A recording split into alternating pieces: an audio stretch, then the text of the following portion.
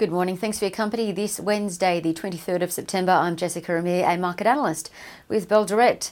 Well, Australia will start to reopen its borders in a bid to get the economy back on track, with New South Wales operating border bubbles with Victoria and Queensland, and South Australia will reopen to New South Wales, all at a time when the UK is entering tougher restrictions for potentially the next 6 months. Over in the US, good news there, existing home sales up 2.4% in August, rising to the highest reading in 14 years, and that's supported by record low interest rates. And now, speaking of record low interest rates, the Federal Reserve came out overnight saying that it would continue to do all it can to support the economy for as long as it takes, keeping in mind they're not looking at touching interest rates for 3 years. A similar story to Australia, where yesterday we learned that the RBA is looking at keeping rates on hold for 3 years. On top of that, in the US, better than expected earnings came through overnight from Nike and KB Home, with Nike sales up 82%, and that sent Nike shares up 6% after hours. Elon Musk also announced Tesla deliveries are expected to grow 30 to 40% this year, and that revved up the car makers' shares after hours as well. So strong earnings, economic news and stimulus hopes all supported sentiment and saw US equities attempt to rebound after 4 days of selling. The S&P 500 up 1.1%, the Nasdaq up the most 1.7%, and the blue chip Dow Jones just up 0.5%.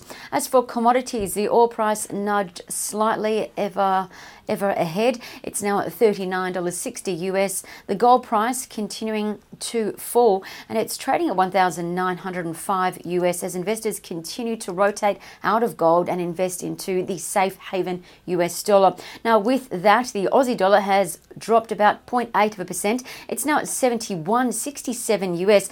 Now, this continued pressure is, of course, pressuring the iron ore price, which has lost almost 1% overnight and fallen from its 14 September 5.5-year high. So keep an eye on iron ore majors today as they continue to move lower amid the commodity pullback. What else to watch? Well, the Aussie futures are suggesting a 1% lift today, and keep an eye on services and manufacturing numbers.